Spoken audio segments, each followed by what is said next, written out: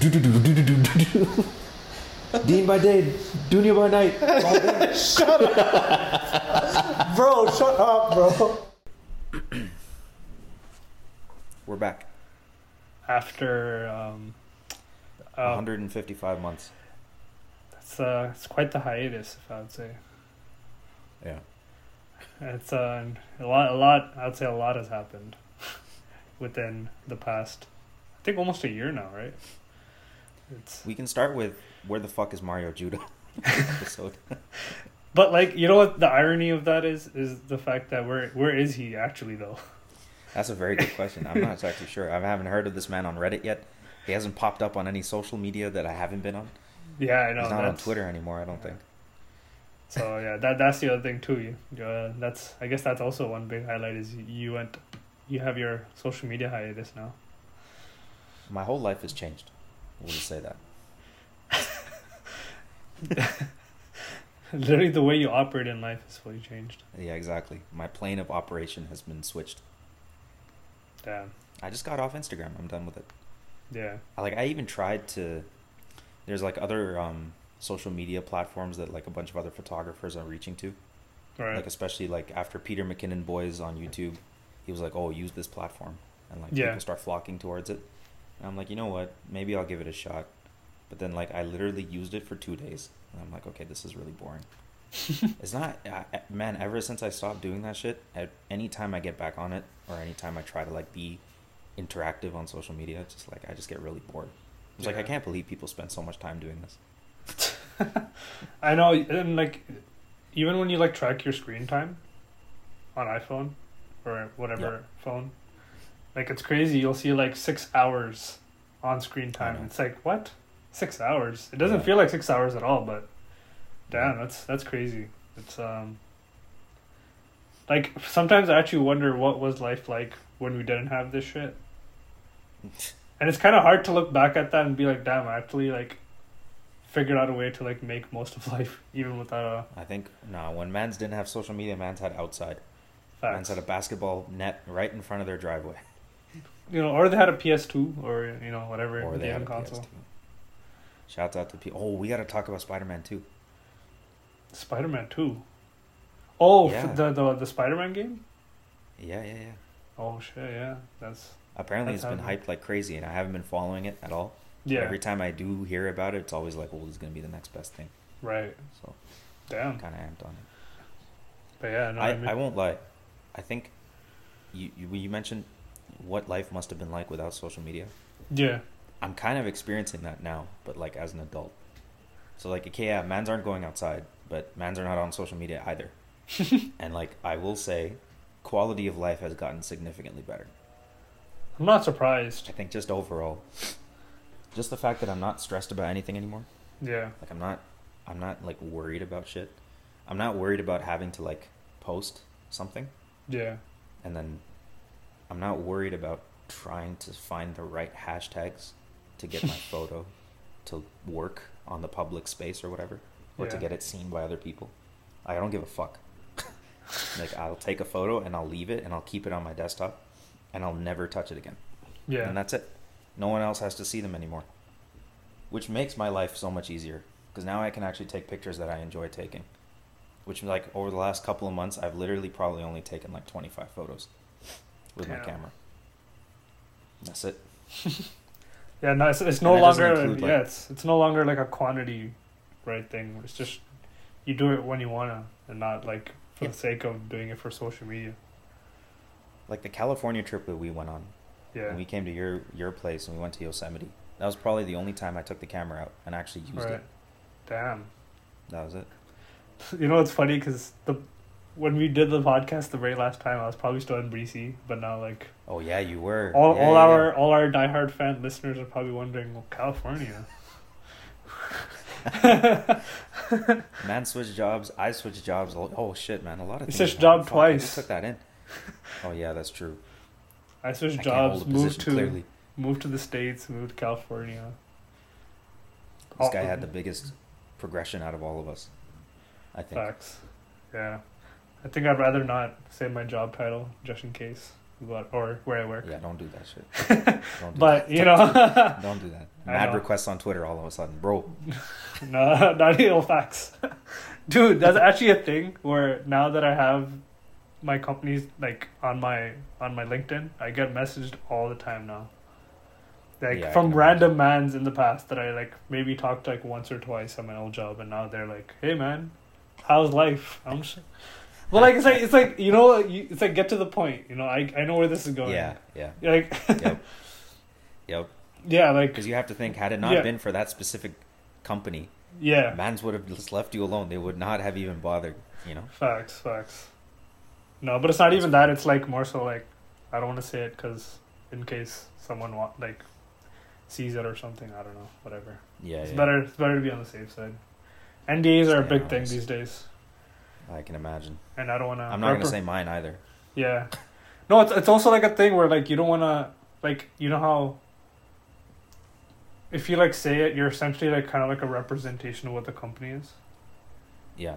So like That was a huge thing with mine too. yeah. They were like, anytime you're on the internet, anytime you're out in the public sphere, Yeah. you represent this company. I'm just like, holy crap. Yeah, it's true. It's a thing. So like, it's like better to be safe than sorry. There's actually, there was a guy that was at my company, and he decided to record footage. That's of things that are happening that are available to the public as well. But just because he was recording it, but he's also working at the company, he is liable, or he's still tied to the NDA. So even if things are available to the public, but you like still show that in like a public light or like criticize it in any way, you're still going to be like liable or held responsible. So It's interesting how like legalities work. It's a slippery slope. Yeah. It's like a weird like line that you have to walk. Plus, I would imagine that based on the quality of this podcast, I don't think any of these two companies would want to associate with such degenerate behavior. That is true. That is true. So you probably want to just steer clear just for like their sake rather Yeah, than yours. yeah, To I be know. honest. It's probably Yeah. better to be on the safe side. But yeah, you did move to California. That was a huge jump. Yeah. And I was taking a look at. I mean, we were only there for a few days. Yeah. I took a look at just everything that was there as far as just the basics go. Yeah. And I'm like, that's a massive, massive culture shock. Huge. Not even financially, just as far as like life, Facts. way of life, quality of living. It's completely different down there. Yeah, it is. It's culture-wise though, however, I will say it's pretty similar to Toronto Yeah. in the sense of diversity, and the people here are generally very nice. I'm sure you picked up on that, at least in California. Yeah. Like I've been to other states. And I don't get the same vibe. Like here, I can walk into a Walmart and like get looked at, but like it's not it's like whatever. Like you don't get the looks you get here where like if you go to like Arkansas or like some weird ass state, like, or I don't know, anywhere. Like you're Makes gonna sense. feel like an More outsider. progressive there. Yeah. Yeah. Yeah, I kind of get it. I mean, we were in Yosemite, and like that little town that we kept going into to get stuff, Mariposa, I think it was. Yeah. That's like as redneck as you can get. Facts. Down there. Yeah, that's another thing I learned about California is people like to think of California as a very progressive left-wing state, but it's really not. It's actually a lot more conservative than people would like to think. It's just the left-wing progressives are very densely packed into San Francisco, but like everywhere else in California is very much redneck. Yeah, because that was my impression at first. I thought California was just like, oh, Golden Coast vibes, Yeah. But we get to Yosemite, which is kind of deep in the park. We get to like Mariposa, we're just getting like regular ass groceries, and I look out the window of the truck, and there's just like, it's hillbilly town basically the entire way. Mind you, people were pretty like, nothing was really popping off there. It's not like we were the only outsiders. Yeah. I remember there was that grocery store we went to, like a man's was really just railing on this chick while she was working. That was very interesting. That I completely missed out on. That was a very interesting sort of like like just like a sequence of events. Just that was very. I don't know how to I explain was it. completely oblivious to it too. I had no idea what was happening at the time. I just remember that she was being really passive aggressive over something. I didn't know that he was also roasting her the other end. Yeah, no, it was a very awkward sequence, but it's fine. But overall, yeah, Yosemite was a nice trip. It's my legs were definitely destroyed. We did the 4 mile trail, and Oh my god. the uphill I think was absolutely, they like destroyed my entire leg, or even my hips. My hips hurt more at the end of the day. I don't know why. I guess the downhill it was like more impact, but Yeah. yeah, it was crazy, man. I mean, we did it though. We definitely did. I think out of all of us, I was dying out the most, especially on the uphill. Because like I had the whole man really wanted to bring the entire camera bag. So like I had like 40 pounds strapped to my back and I'm walking up. And like I had done a long trail in Banff. So I'm like, this should be fine. What's 4 miles? But like I think we're the only idiots that didn't realize that 4 miles also consisted of a 3,000-foot increase of altitude. Yeah. We literally scaled an entire mountain. Then we walked across that mountain. And then we had to get back down. Yeah. Same one. Which was nuts. But yeah, you're right. We did it. Yeah, and then I remember when we were powered through, I like, think. yeah, when we were on like ground level, and we are looking up at the mountain, we're like, wait, shit, we actually made it that high. Like, Yeah, that was trippy. it's like unreal. That was really trippy. Especially that rock. Remember that rock Yeah. at the top? Yeah. Oh, bro, I still I was thinking about that just the other day, and like it's literally like you and ABK were like hanging off that, or not hanging off, but you guys were like freaking right on wish. the edge of that cliff, man, bro. That my palms even still get sweaty from just thinking about it, man. I don't think know. honestly that was the most exhilarating part. I think that was like the best kind of send off for me at least. Yeah. Because when I saw that thing jutting out from the edge of the cliff, I was like, oh man. Because in Yeah. my mind, I'm thinking the photos that I can get out of this would be awesome. Yeah. Because like you're basically at the edge of a cliff and you can take a photo of the cliff. Yeah. And so like I think the only reason ABK and I decided to go was because a bunch of like goon mans before us went too. Yeah. Right. There's a bunch of frat boys that showed up and they were just like, hey, check this out. They hopped over the fence, Yeah. got onto the rock, but then like I remember man's just cut right before they got to the edge. But he got kind of 1 foot in. He goes like, no, I'm done. I gotta get out of here. Ran Yeah. away. Yeah. I was actually there's like fear of heights is like a very interesting fear. Like it's almost like a human. It's like built into us almost. Yep. But yeah. Because I we're don't the know. only ones that if you drop from a height, we can't defend ourselves. Right? Like That there's is no true. way to stop yourself. Like I see my cat do that. I actually wonder about this. I don't know if I've ever mentioned. I think I probably did. Last podcast I mentioned that I had a cat. I think it's been Yeah. You did. I think. okay. Well, whatever. My cat has now. She's big, but I'll see her like drop from heights, right? Yeah. Like I have this window up in my basement, which is like I don't know, maybe 4.5 feet, 5 feet up, and she Yeah. just casually just plops herself back down on the ground. Not one bone broken, not any injuries, nothing. She just casually just drops. Yeah. It's like, how do you do that without? I know, like if a man did that, if I did that shit, my knees will be buckling. Yeah. I know my ankles will be on fire. You know, like It's because we don't land gracefully at all. it's because humans have really bad fall mechanics. Like we don't have yeah, we don't have the like we don't brace for impact. Like we no, kind of all our force is kind of just taken on our knees, yeah, and it's just that's it. But like if you look at cats, the way their like hind legs are designed, it's like meant for fall impact. yeah. It's wild to me. Yeah. And like not even cats. I mean, I've seen squirrels drop from trees and then just they just survive it. Yeah. They're just like normal. Like, man, that's like a 20-foot drop. You just drop down to the ground. I don't care if it's grass. I would still. Yeah. And the cats always manage to fall on their legs. It's like they're built into their Yeah. DNA. Like they just always, no matter what, they like figure Yep. out a way to like fall straight. Man, their core strength is so crazy to me. Yeah. Because like you'll see them like kind of explore a territory or something, and like there'll be like a change in height, Yeah. and they'll use their hind legs and like use that as like an anchor point, and then just use their abs to find their. I Yeah. was like, I cannot believe that she must be so jacked. Just a built-in gyroscope, man. Like literally, they're like Facts. it's crazy. Yeah. But yeah, lots of things have happened. Let's see. You got a new job. You got a new place. Well, you're staying at a new place. Yeah. I got 2 new jobs. Well, one after another. Yeah. One in Ottawa, where it was like a back and forth type thing at some startup company who didn't actually need me. They hired me. They didn't actually need me. So then I ended up just kind of getting let go from that one. Understandably so. I wasn't pissed off at that at all. Yeah. But like there was this period of unemployment. I told you about this before, but like when you're in between jobs and like you're trying to hunt for one after getting let go from another, there's this period of like the first 2 days when you start to be really productive. You're like, oh, I'm gonna apply to every job. This is gonna be great. Someone's gonna find me. Someone's gonna like say yes. Or like you're gonna get at least.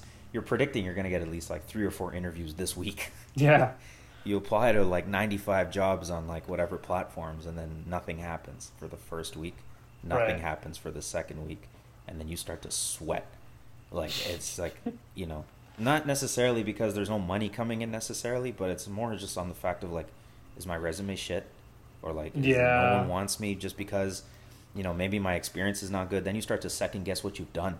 Because I didn't do the traditional thing. I have an eng degree, but I don't know anything about engineering anymore.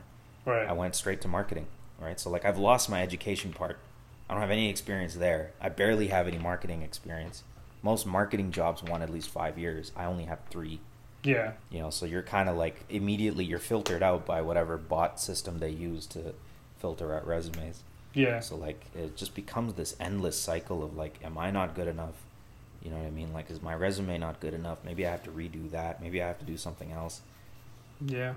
Then it's eventually when you get someone, then there's like this 1 week where you just get flooded with interviews. Yeah. This company wants to interview. This company wants to interview. This recruiting agency wants to interview. Then things start to like kind of ease off. But those first couple of months or first couple of weeks suck. Yeah. They suck so much. It's because it also takes time for like the resumes to kind of filter through. And like kind of start reaching HR guys, because I remember when I was applying, it took like at least 2 weeks before I heard anything. So. But yeah, I mean, as soon as I started getting interviews, I'm like, okay, honestly, at this point, I don't really care what position it is, as long as it's something. Yeah. You know, like at the end of the day, like especially with marketing roles, it was like, okay, a marketing job is gonna entail the same shit. You know, you're going to be doing the same thing day to day. You're going to be doing the same type of activity. So I don't really care what company it is with. Salary range is also the exact same across the board. So I'm just like, it doesn't really matter. But I think it was my dad's idea, or maybe it was mine, I don't remember, to get into like technical sales. Yeah. Oh, it was Phil's idea.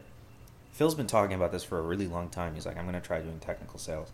Yeah. So it was always in the back of my head that maybe I should try that too. Right. Because like I can talk my head off on tech, but I've never thought of myself as like a salesperson. Yeah. So like, all right, I'm like, whatever. At this point, I was pretty desperate, so I'm like, fuck it, we'll just see what's there. Yeah. So by the grace of whoever's up there, it was pretty much just like almost seamless. I applied to one technical sales position, which ended up being for like a recruiting agency. Yeah. They got back to me and they said they disclosed the company name. I was like, oh, it's these people. And like, because I don't know, I read the job description. I was like, this seems very familiar to somebody. Yeah. You know, because there's really only a few companies that meet this description criteria, right? So I'm just like, okay, I have a feeling it's these people. We'll just see. So then she disclosed it. I was like, okay, yeah, it's not any like big surprise that it's these guys. Yeah. But yeah, then I copped. Nice. That's where you are now. Now I got like fully kitted out. I've never been with a big company before, so having all this extra shit that you just get for free, it's like goddamn. Yeah, man. Those are the perks. But I mean, let's get to the real reason why you wanted to get this job so bad. Might as well get this off the list. What was the thing? What was the thing you bought immediately? Like not even he didn't even start the job. Never mind. I had to fund. Never mind. No, it was not about this job. No, right. Never mind. The man didn't start the job. Man immediately after the offer letter went to buy this one thing. Please tell the people what you bought. When you say immediately, you're absolutely right. It was almost like, because I got the offer in the morning. Yeah. And I got it on I got it on Saturday morning. Yeah. That's when I got the offer. And then within an hour, I told my dad, I said, we're going to Ford. Because my dad, I didn't tell him that I got the offer. I just said, we're going to Ford. And he's like, what? Yeah. I said, yeah, we're just going to go to the Ford dealership. And so while we're driving there, I told him, I said, man's copped the invite. So now my dad's amped. Now, okay, here's the whole plan, okay? Ever since I went to Banff, I think 2 years ago, Yeah. the truck that I had rented in Banff, I rented a truck. I had never driven a truck in my life. Yeah. But I rented out a 2018 F-150 while I was in Banff alone. And I fell in love with that thing. Just because there's something completely different about driving a massive vehicle and like being able to see everything around you, you know, having like road presence. Not so much about like the whole trucker culture or like being an asshole, but it was more of just like the experience of being able to just drive something where like you can see over everyone and you can see how traffic is moving, and you can honestly, like things like turning left at an intersection, they're so much easier to do when you're in a truck because you can see over like everything. Yeah. Compared to if you're in like a little CX-3 or like in a Mazda MX-5, like a Miata, mans don't see anything but headlights, bro. Especially at night. Oh yeah, you know? no, yeah. So like, I drove a truck in Banff. I fell in love with it. We rented a truck in Yosemite, which was a Ram 1500 Bighorn. I also fell in love with that thing. I was like, I don't care if it's like a gas guzzler. It does not concern me whatsoever. I love this thing. So for the longest time, I think for a period of 6 months, it has been actually 6 months, I was doing nothing but researching trucks. I did everything from across the board: Chevys, GMCs, Fords, Toyotas, even the stupid Nissan Titan, which is discontinued now because no one buys it. But I did every little bit of research on their engine specs, their fuel consumption, their reliability, their transmission, their features, their options, what the dealership is offering as far as financing goes. I knew I was going to finance the thing because I barely have $20. So like, you know, mans obviously need to finance. But like trying to figure out what financing rates were initially, just seeing what the market was like out there.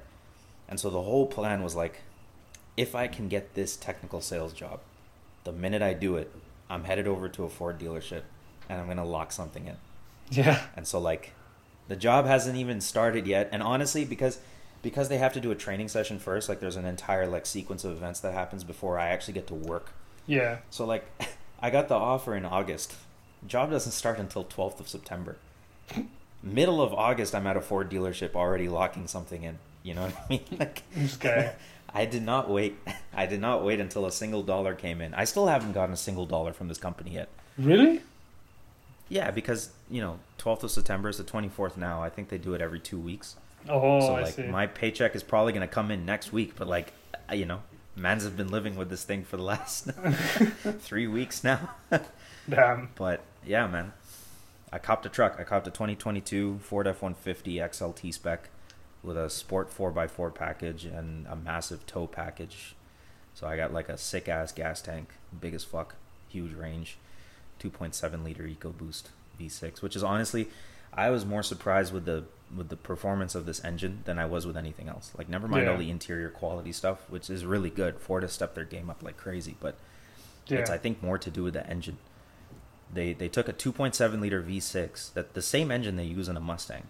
Wow. And they put a turbocharger that's this big. It's like the size of my head. Jeez. Right next to it, strapped it right next to it, and hooked it up to a 10-speed automatic transmission. It's Ford's new 10-speed.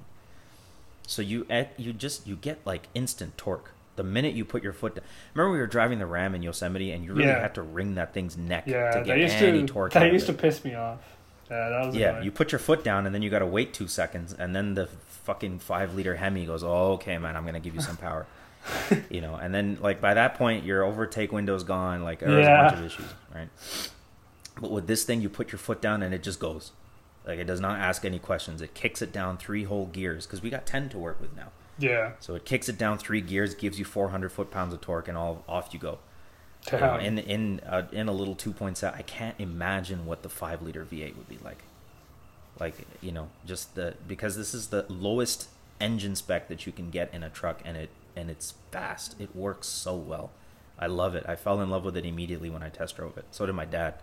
which that's another story in and of itself. My dad has been the most hyped over this truck than myself even.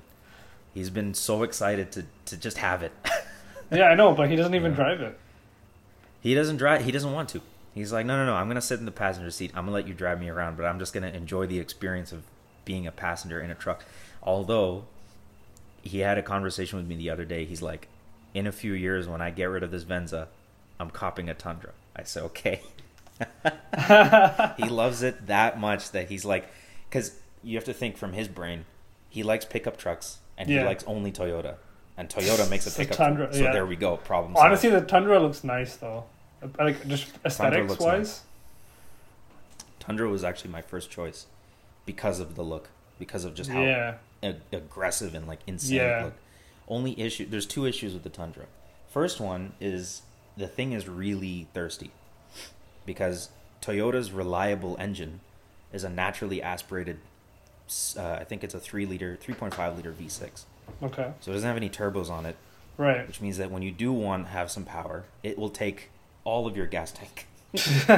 You know, like it's doing like 13 to 15 liters per 100 kilometers, which I think in American miles per gallon is, I don't know, we're probably in the same range, honestly, like 16 or 17 mpg. That's disgusting. Yeah, the Ram sips even more, to be honest. But so the Tundra's kind of a happy middle. So like it is a little bit thirsty, and so like I kind of mapped it out financially. I was like, man, I'm gonna be spending like upwards of $600 on gas. I'm not trying to do that with the Tundra. The second issue with it is that like because it's Toyota, for some reason it takes 12 months before you can get your Tundra. You place an order now, and they'll get it to you in a year. Right. I've heard the same thing about the RAV4 hybrid and the Camry hybrid. Because those are very high in demand right now too, and they go out of stock so fast on those cars. Yeah. Yeah. So Toyota's manufacturing process has gotten really, really slow ever since COVID. So it's just like trying to find a dealership that has the Tundra that you want is impossible. I know. So I'm like, you know what? And I'm the type of person, like I told you this before, like I'm the type of person that if I'm going to put in big money to spend on something, I want that shit now. Yeah. I'm not trying to wait. I know, same. I'm not trying to wait. I'm not trying to wait 6 months before I get something. No. I want to put in the money right now, and I want that thing right now. Yeah. You know, so like... That's definitely my downfall, too. You know what? Yeah. Yeah. But yeah, man. I've been living with this thing for the last couple of weeks. I feel like I'm KBHD. I've been living with this truck for the last couple of weeks now. Yeah. You know, have you seen his, he has a exclusive channel for just like car reviews now? Autofocus, yeah. I was going to talk about that. See, I'm, okay, fine, he's got this autofocus channel, that's fine. But the problem is, I don't know what it is, man, when weird kind of tech people try to review cars, as someone who is a car nerd at heart, it's just really cringy to listen to, man. It's almost like, you know those news reporters that always try to report on tech, and they have no idea what they're talking about? Right. It's like that. Yeah, I get really that. Like the iJustine vibes. Yeah, think about that, but for cars, you know, because MKBHD is just like, oh, it has a lot of power, and I was like, bro, shut up, man. Like, you know, it's well, just like, but the thing is, super generic. But the thing is, at least he's only reviewing like EVs, so I guess it's like that middle ground. Wheelhouse. Yeah, it's in his wheelhouse. But the problem is, the thing is, like, he's also in that same EV market. He's also reviewed like the Hummer. I was like, bro, this is not your territory to review. You stick with your Teslas and your Roadsters. Don't get the Hummer involved.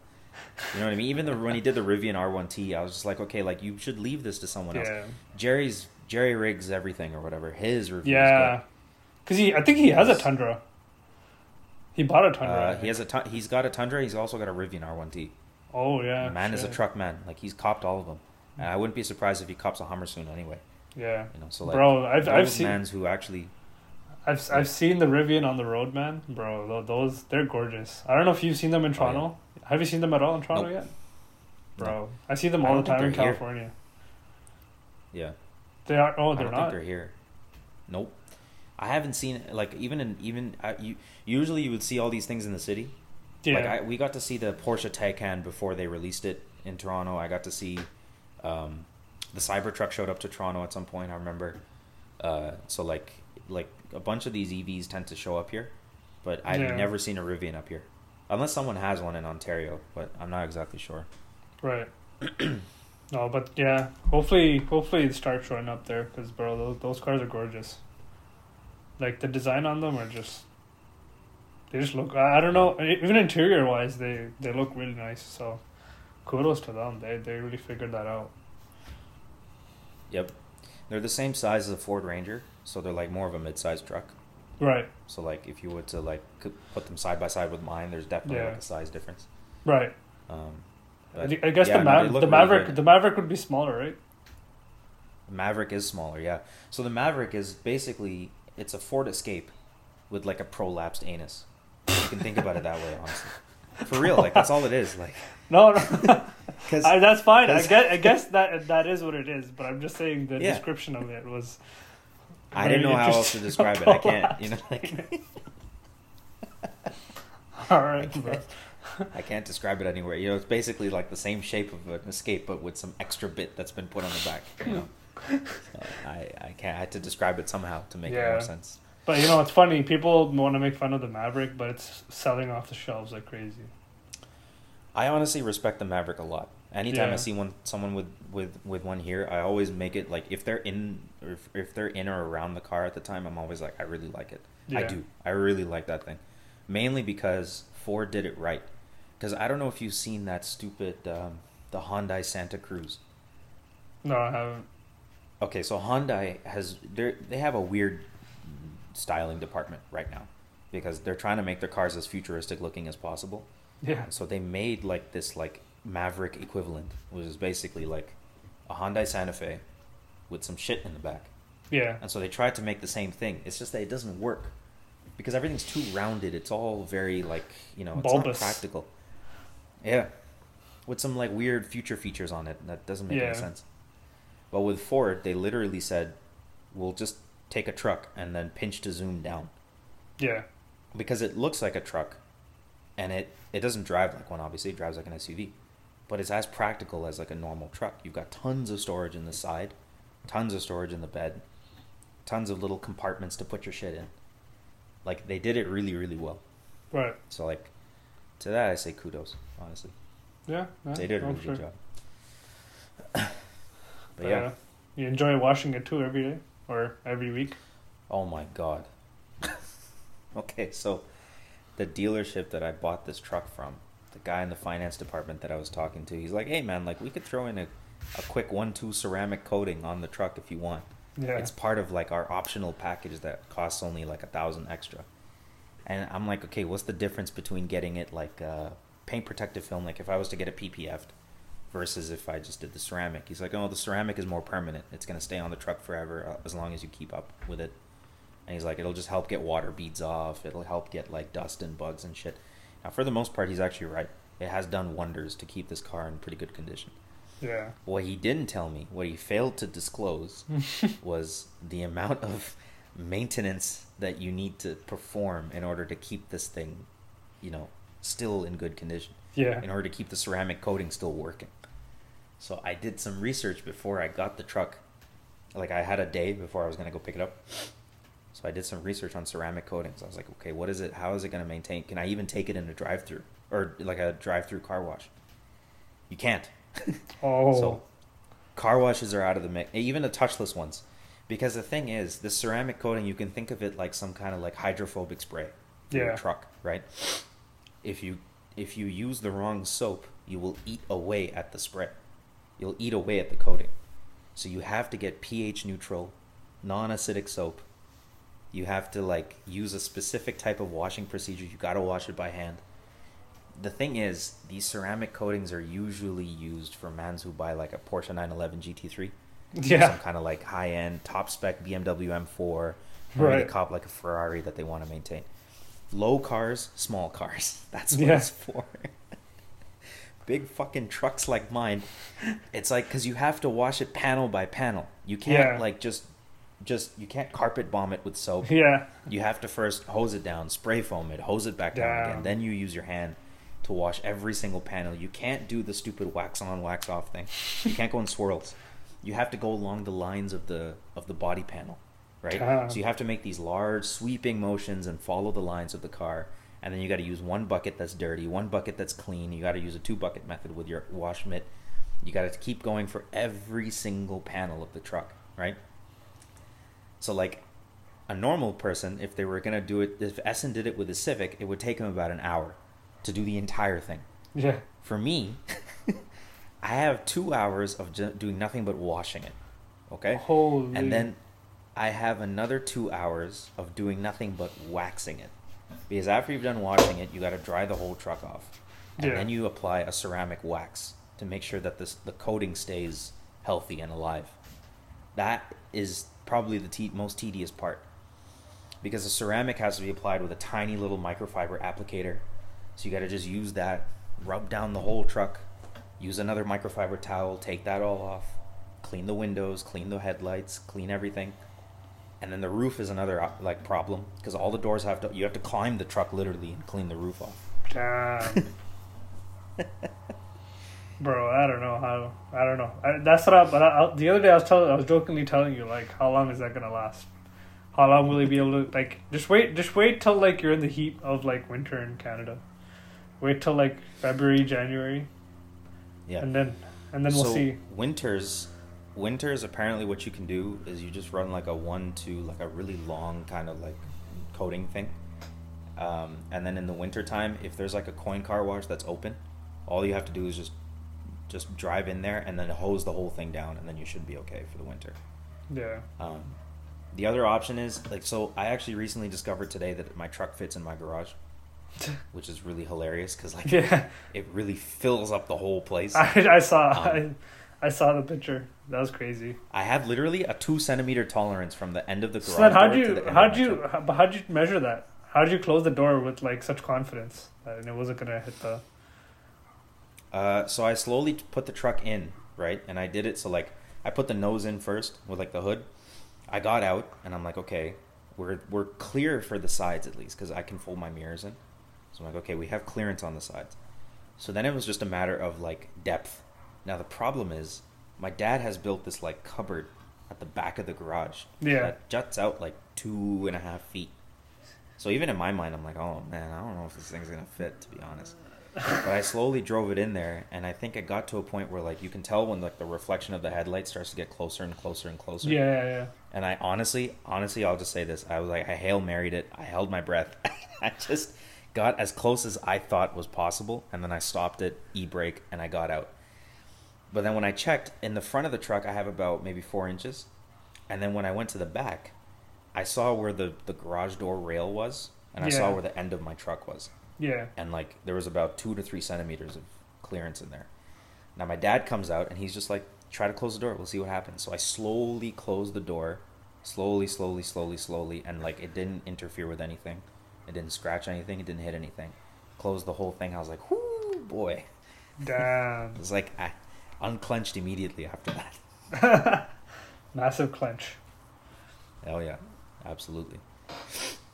So it does fit. So, like, maybe in the wintertime I'll just leave it in there. You gotta set up a consistent thing though, that you know that, like, this is how far I can go in and stop. You know, like yeah, you can get one of those. Everyone has this in their garage. It's like but I always associate these with people who don't understand, like, the range of their vehicle. Like, people who have no judgment. The tennis they ball. have that fucking stupid tennis ball that like, bounces and shit off your windscreen. So, like, as soon as you hit it, you're like, oh, okay, I'm done. I can slide. You know what I mean? But in my mind, I'm like, that's for losers. Okay, no, but considering your situation, you might want to consider, because. Yeah, I'll think about it. I mean, I have a good visual range of where it will be, because on the side, I actually have my dad put a ladder. And so the minute the ladder disappears, I know we're good. That's the range of it. Because it's convenient that it just so happens to be placed there. So I can use that as, like, a visual reference. Just make sure he never uses it one day, and then you get fucked up. If the truck is in the garage, you're not even getting to the other side. That's not happening. Like, his toolboxes are completely inaccessible when my truck is in there. Damn, rest in peace. Yeah. So I don't know. We'll see. I mean, I got to take it out anyway, like, pretty much every week to do sales calls at different companies. So I'm probably going to keep it running for a long enough time. It'll just keep itself clean, to be honest. Nice. Or we'll see. Maybe at the end of the winter when it's just dusty as fuck, I just don't give a shit. I'll just probably leave it dusty. Who knows? Yeah, try to keep up with it as long as you can. Honestly, it's pretty therapeutic, I won't lie. Yeah. Because when you're out there by yourself and you already know the order of operations, so you just kind of go through with it. And like 4 hours passes really quickly. 4 hours? So, yeah, it does. It does, because it's just like, you know, you just go through the steps, right? And you don't really take a look at what the time is. You just, it's a cloudy day, so that helps. So it's just like, okay, foam the whole thing, hose it down, hand. And like when you're in your own head, and it makes life a lot easier. You can, I think next time I'll just throw on some music. Yeah. And just keep that playing and then just kind of do my own thing. Because honestly, like, no one's going to bother you. There's no, you know, and it's a Saturday morning, so it's not that big of a deal. Yeah. Yeah. Plus, you get some good calorie burn in there. My arm hurts like hell, though. It's proper, man. Yeah.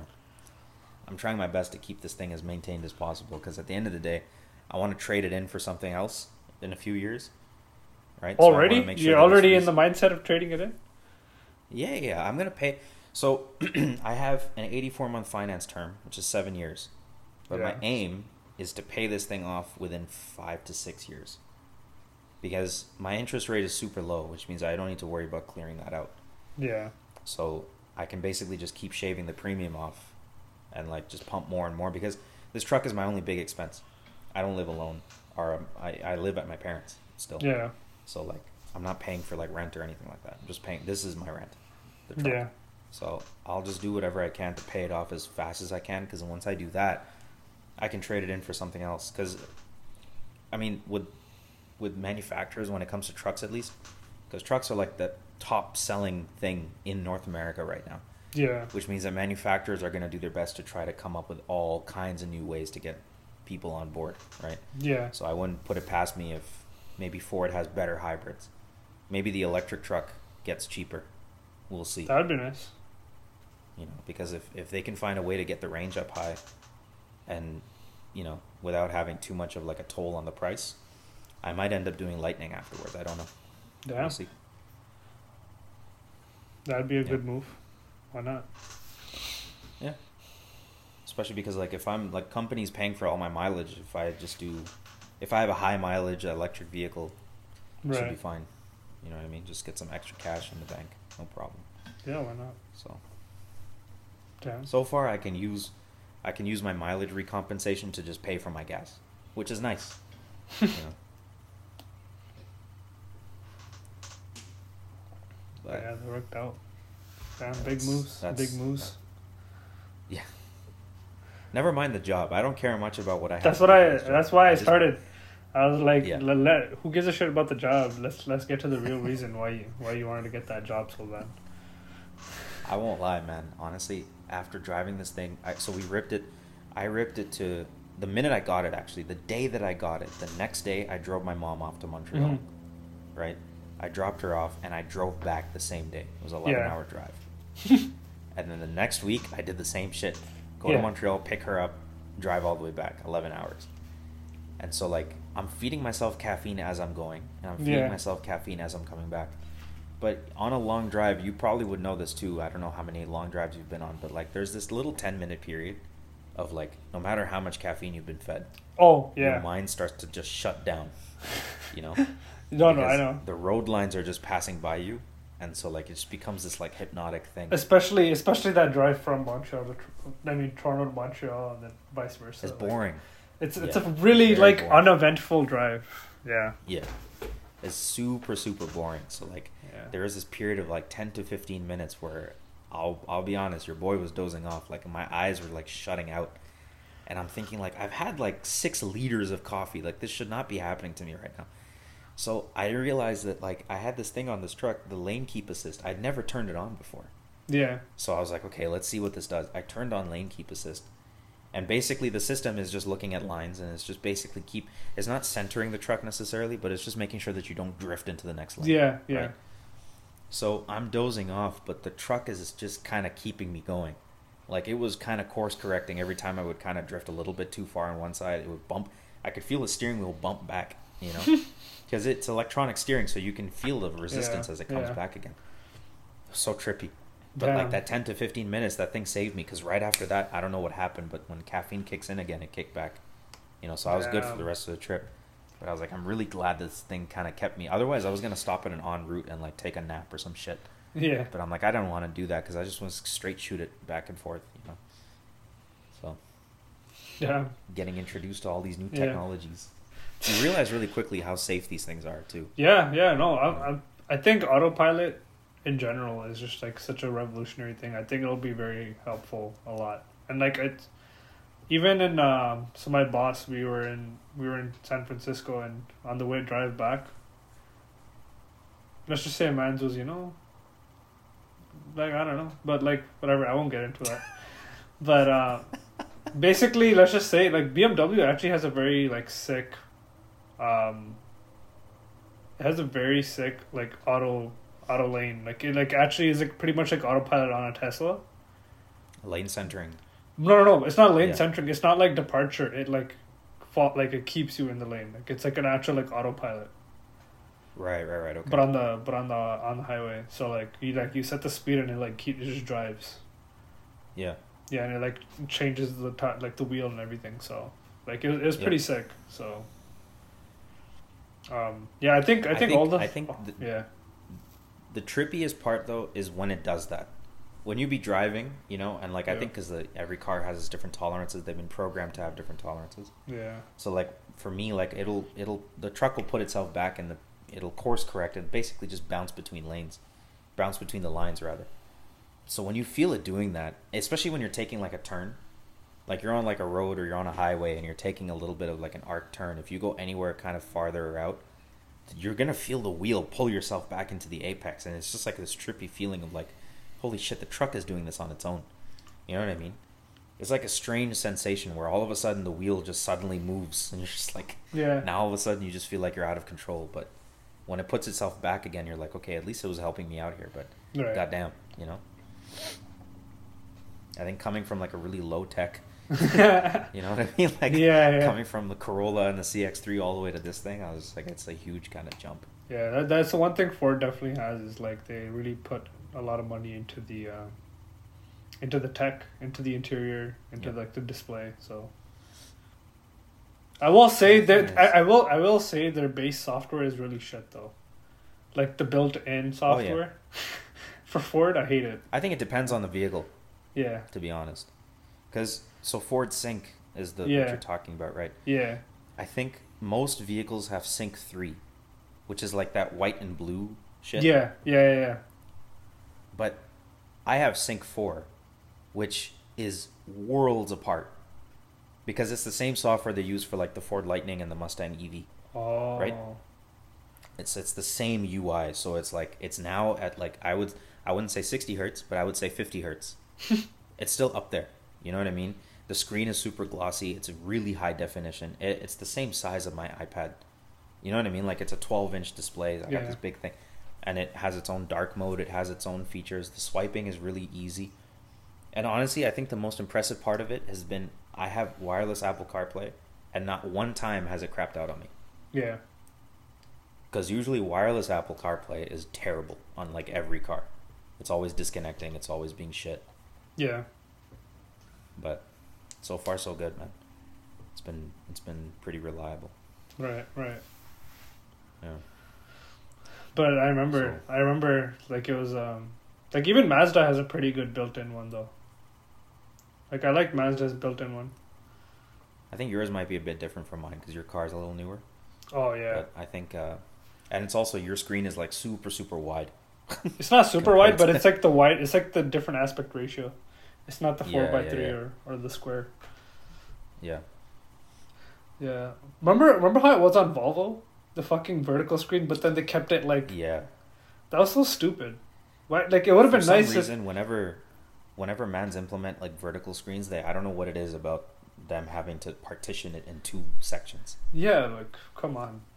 Maybe I guess because maybe because Apple CarPlay doesn't operate on like a vertical screen. It'd be nice if it filled the screen, but. You know what I'm curious about is my truck has two displays, one in the instrument cluster, and then one over by the console. I don't know when the new Apple CarPlay is coming. Yeah. But like in 2023, apparently they're supposed to be announcing like the brand new Apple CarPlay, which is supposed to take over like the entirety of your car, not just like the entertainment part. That's crazy. You'll be able to see like speedometer, and you'll be able to control climate and shit. So part of me wonders, like, I wonder if that's gonna happen with mine too, if they'll be able to support it, because that'd be dope. That would be sick. Damn. It makes sense for the EQS, because I know Mercedes has their new car or whatever, their EV, their luxury one. The whole, literally their front like cluster is just all screen. It's not like a. It's not just like a. It's literally the whole thing is a screen. Problem is, Mercedes is notorious for never allowing anyone else to do their software, except for them. So, no, but this is a collab between Apple and Mercedes, wasn't it? I thought it was. I don't think it was a collab between Apple and Mercedes specifically. I think it was just a collab between Apple and like the big OEMs. Oh. Because a lot of, I don't know, you're gonna see it a lot more now. Like a lot more manufacturers are going with this 2-screen setup. Yeah. One for the instrument cluster, one for like the console in the center.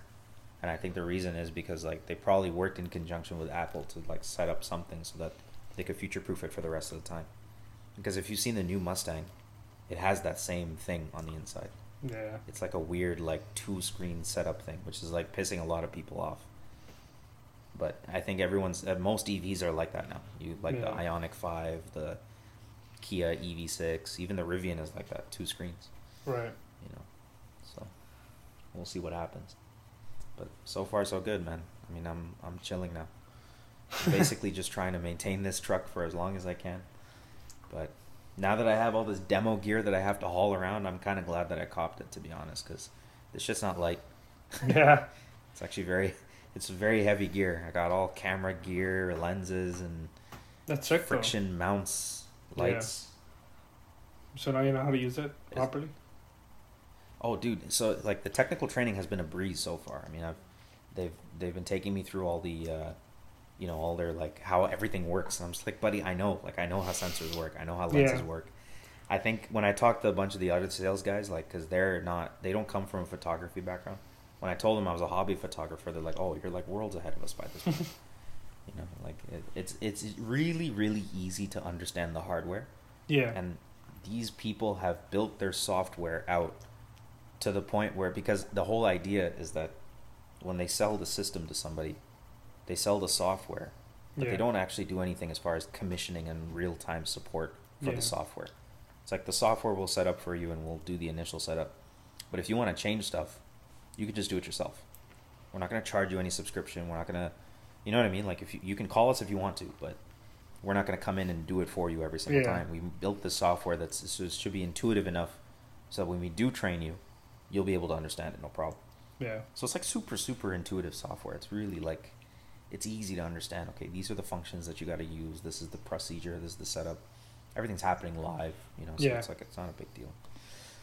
So it's extremely powerful too. Like, this controller that I have can do anything. We could connect with PLCs. We can jog robots directly. Wow. Like, it's like, you don't have to route your controller to a PLC, then goes to a robot controller. We can just go right one-to-one. Damn. Because we work with a bunch of ABB, we work with Fanuc, we work with Yamaha, we work with like KUKA, we work with a bunch of these other companies to just integrate their protocols in our system. So it's just like, okay, you know, it was really straightforward. No, that's sick. No, I mean, I've seen it. It's you guys have a lot of good shit. Yeah. So we'll see how far this thing goes. I'm kind of excited though. I mean, a lot of this shit is going to be just cold calling and emailing, but for the most part, if I do get my foot in the door, then I'll be able to see a lot of stuff. I mean, I already shadowed one sales guy on Wednesday. We went to Hamilton, Ancaster, London. We saw like a bunch of these automotive, I was going to talk about this too, like automotive tier 1 manufacturers. Bro, in Canada, they're so shit. Why? Like, you would think that tier 1 manufacturers, I mean, these are the guys who build components for the end. Like, the company that we went to, they built specific components for Honda engines, right? Mm-hmm. You're talking intake manifolds, transmission covers, clutch discs, engine mount brackets, valve covers, things like this. The plant manager doesn't even know what the fuck he's making. We're talking to him, he's like, I don't know, man, these are just some parts that we get from Honda. I don't know how they work. I don't know what they are. I'm like, what do you mean? I walked in there the first time and I can recognize them immediately. Like, okay, this is a manifold. This is a bracket. So it's interesting. Like, it's really disgusting in there. Everyone's like kind of gross. Yeah, no, that's how manufacturing is, man. You got to get used to that. Yeah. I thought everything was going to be super automated, but like it is for the most part. But it's just like safety is like not even a factor over there. You can walk in between a stamping machine and no one's going to say a word, which I did. Well, like things, yeah. Well, like production floors that are, especially that are old, they get hella musty, dusty. You know, it smelled. The smells are interesting. Oh my god! Oh, I think the thing that's the most was like those aluminum shavings that come off the CNC mill that people just leave there. Yeah. Man, just leave there in a bucket, you know, and they walk past it and they start to float out of the bucket and they get into your skin. They get in everywhere. Yeah. It's like goddamn. You gotta get used to that shit, man. So. But anyway, that's enough about me. You got a new phone. Speak. Me? I got a new phone, or did you? Yeah, just me, right? Just you. Here's the thing. Oh shit, I did too. Man, totally forgot he got it too, bro. Yeah, we both copped iPhone 14. Both copped iPhone 14 Pro. You got the Pro, I got the Max. But it's because you got you got tired of the Max, the big screen. I got tired of having to dislocate my thumb every time I wanted to just do something simple. Fair. I think that was the issue for me. I like to use my phone one-handed for the most part.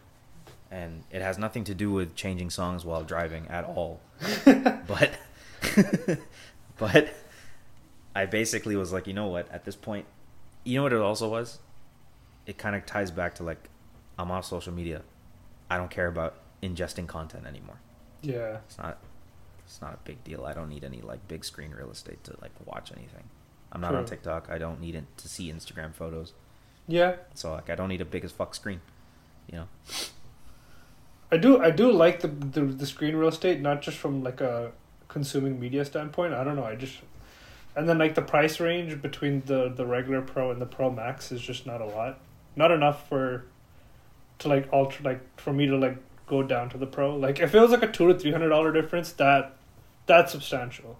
But I think Apple does it on purpose. Is they make that difference in price so small that they like incentivize you to just spend that extra $50-$100 and you'll have the bigger, better. Although it's not a better version, but it's just like you get that bigger screen, you know, like just that extra $100 and you'll get it. So it's like that's how they get you, right? I didn't know the price difference was only because it's US for you, right? Yeah, because it's $9.99 for the regular Pro and the Pro Max is $10.99. So like you see, in Canada it would be $11.99 for the Pro. Yeah. And then $15 for the Pro Max. No way, actually? Yeah, close to 15. But it might depend because of the Canadian conversion. It's not just $100. It's more than that. Really, I find that hard to believe. Yeah. It might be a difference. It might be a difference in the storage too, right? Oh, could be. You're right. Yeah. Could be. I don't know how much yours is. Mine was 256. So 256. Oh, okay. Mine's the 128. I got the 128 because the base model comes with 128. Yeah. Yeah. Yeah, maybe that's it. I don't know. I just remember paying $1,500 for my 12 Pro Max when I got it. Shit. It was like 1,500 Canadian. But then if I got in like the regular 12 Pro, it would have only been $1,000. Yeah. You know. So. Yeah. I don't know. Right. I mean, we both did not pay for these things up front. We'll also disclose that too. Yeah, that's a different thing. Like, to be honest, it doesn't make sense to pay for it up front, like outright, like $1,000 just gone like that.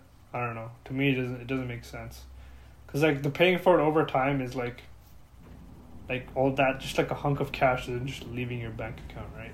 So. Facts. So yeah, I don't know.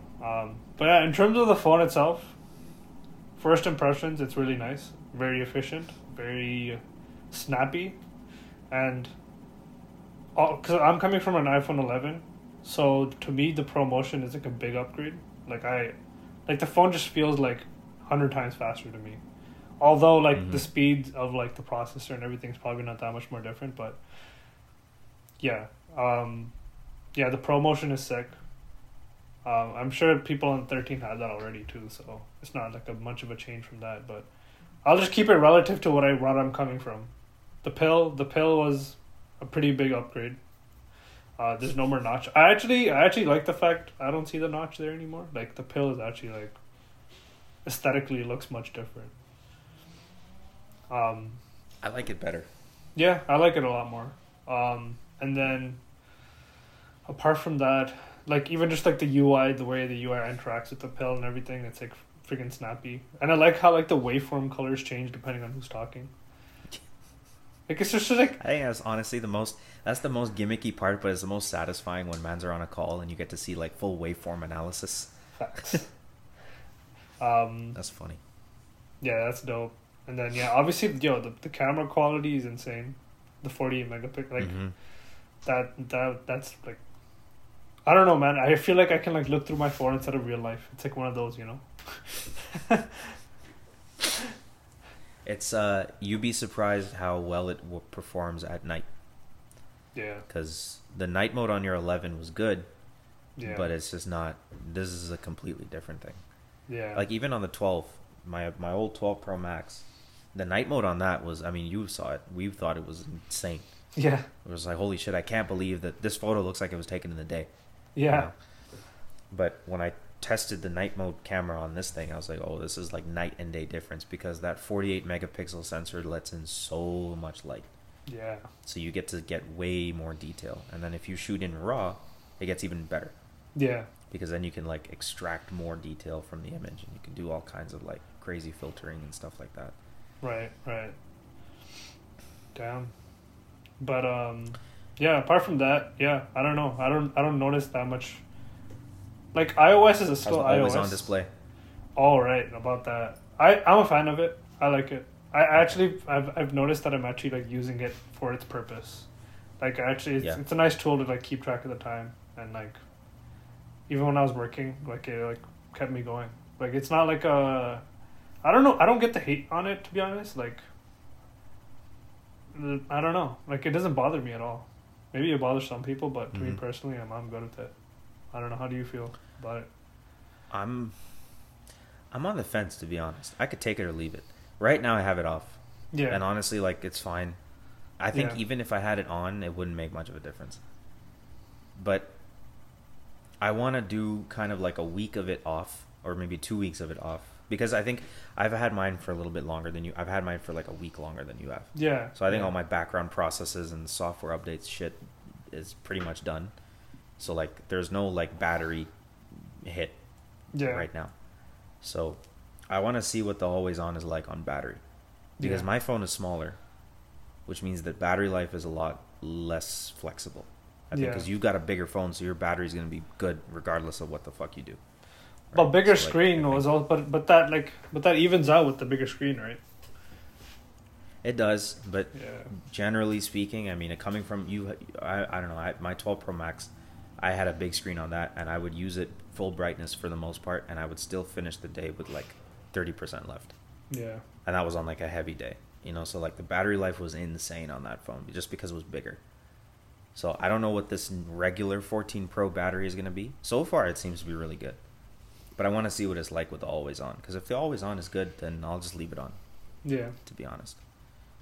I think the only thing that sort of, the one part of me that trips me out sometimes is that because the displays are OLED, having an always on display, even though it is cycling at 1 hertz, I always think of burn-in, you know?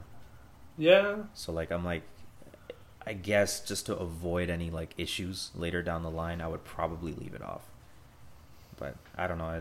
I think that's more of just like a personal preference, really. Yeah. A lot of people were pissed off at it because a lot of people see the always on display like the Android boys do it, right? Where it's just like a clock. Yeah. And like that's it. Yeah. So. But the widgets this is basically just your lock screen, but dim. Dim, but it's also like the widgets for it are like pretty sick. I like the activity. You can add any sort of widget for like schedules or.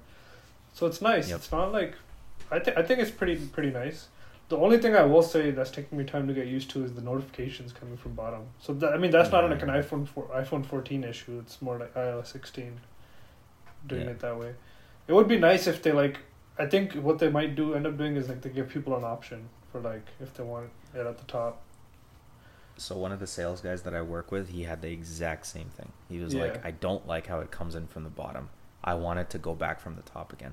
I think Apple's entire reason for coming in from the bottom was just so that like they're like, oh, look at how gorgeous our lock screen is, and like to make it more gorgeous, we're making it completely uninterrupted, and so all your notifications come in from the bottom, so that if you want them, they're there. Otherwise, they get out of your way. Yeah. But honestly, I don't really think it's much of like a justification to change the UX entirely. Yeah. You know. But it's also and I think like for you, it's going to be even worse because your phone is huge, so you're going to have to do that weird like thumb down, dislocate, you know, just so that you can start swiping up from the bottom. Yeah. You're going to notice it's going to be an interesting thing for you because, I mean, you came from an OtterBox on your 11, so you're already used to like the size. Yeah. But I think the screen real estate being bigger, when you're like the meaty part of your hand starts to go across the screen, things are going to start happening. So you're going to have to get used to like operating it differently. Right. It's going to be weird. No, but the accessibility aspect of it makes sense. Like the reachability from starting down, like it makes sense. Yeah. It's just I think people are just complaining because it's just that's all they've never been used to it. Yep. And all they've ever been used to is like top down. But like Apple does this shit. They like revolutionize some new thing and then it becomes the standard, right? So I wouldn't be surprised if more companies start doing it. Yeah, I was about to just say that. It was like, that's the funniest thing because, so I don't know if you saw the ads that I sent you before, but like Samsung went on a bit of a Twitter rant. Yeah. And like Samsung started doing some like waste ass ads that were targeting Apple. They're like, oh, we've had flip phones for like over 2 years. What's the big hold of Apple? Or like, oh, we've had always on displays for 15 years or some shit like that. Yeah, I know. But you realize really quickly that like Samsung is usually the first company to follow Apple's footsteps. They were the first ones to get rid of chargers from their phone cases. They were the first ones to get rid of like their wired headphones. Yeah, the 3mm jack. Yeah, literally, Apple was the first one to do it. Yeah. And they always follow. Samsung came right after. Yeah. So I wouldn't be surprised if they're the first. I wouldn't be surprised if Google decides that, you know what, notifications should come from the bottom now for Android OS. I mean, you know, there's usually just the case when it comes to like you don't want to come off as sounding too much of a fanboy, but in like the reality is the reality.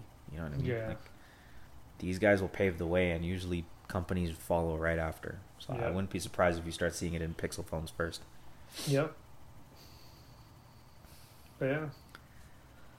I mean, like the overall design of the phone too, though, it's nice. The only so I got like the screen protector for like my phone, but it came with the protector for the cameras too.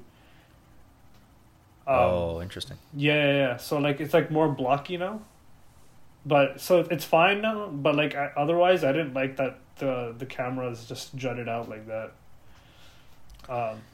Their camera bump is hilarious to me. Yeah.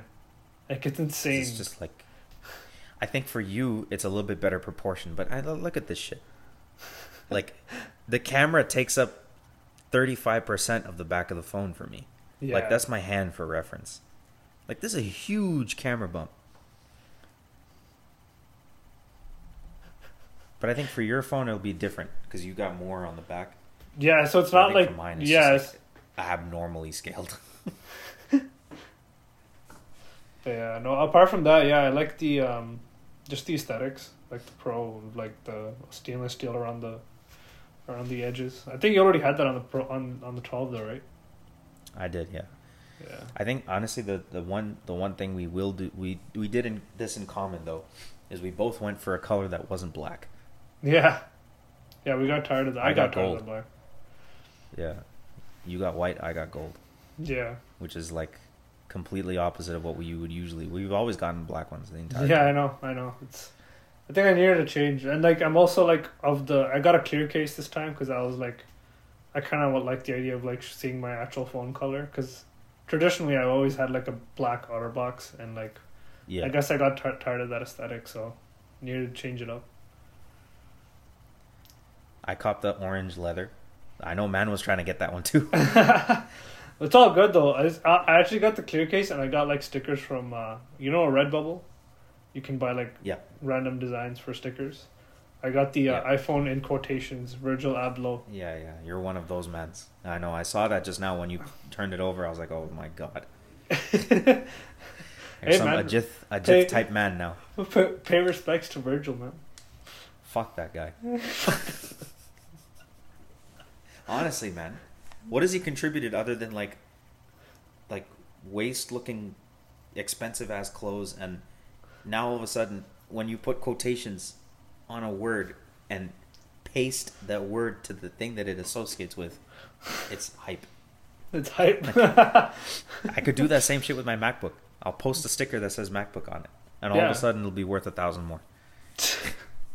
Just write it with your hand. No, but it has to be in a specific font. I don't know what font it is. It's like Arial or I don't know. It's one of those. But I know what you're talking about. It's really clean. Yeah, but I think it's like a generic like word font though. Like it's like it's maybe like Arial. A default. Yeah. It might be Arial actually. I wouldn't even be surprised. But just bold. Arial with a little widening. Yeah. Yeah. So yeah, I don't know. It's alright. It's a nice change. I liked it. The new purple color. It's interesting. Like, I don't know. It didn't really catch my eye. People are like, "Oh, why didn't you get the purple?" I'm like, I don't know. Don't really care for it. I can't see purple. I saw it as like blue. I was like, it's just a really disgusting version of blue. Yeah, essentially. I'm like, I don't need it. I don't get the weird like. I don't know why they push the purple colors so much. They're doing that with the phone. They did that with the new iMacs. They're like, oh, check out this purple color that we have. Yeah. It's like, I don't care about it. What about the yellow and the orange? Those look nice. But the purple, I don't know why people like those so much. It's just strange to me. Yeah. I had a Sierra blue for the regular 14. Yeah. I'm not a big fan of those pastel colors they've been like releasing. But yeah. Yeah, I like the Pro line. They only released that very glossy black for the 7. They never released it again. Do you know which one I'm talking about? Which Phil had, and the jet black. Yeah, Phil jet black, yeah. Yeah. That color was insane. Just because it was black. But not only was it insane, Apple literally had literally a whole ad just on the process for how they made the Johnny Ive video I sent you. Yeah.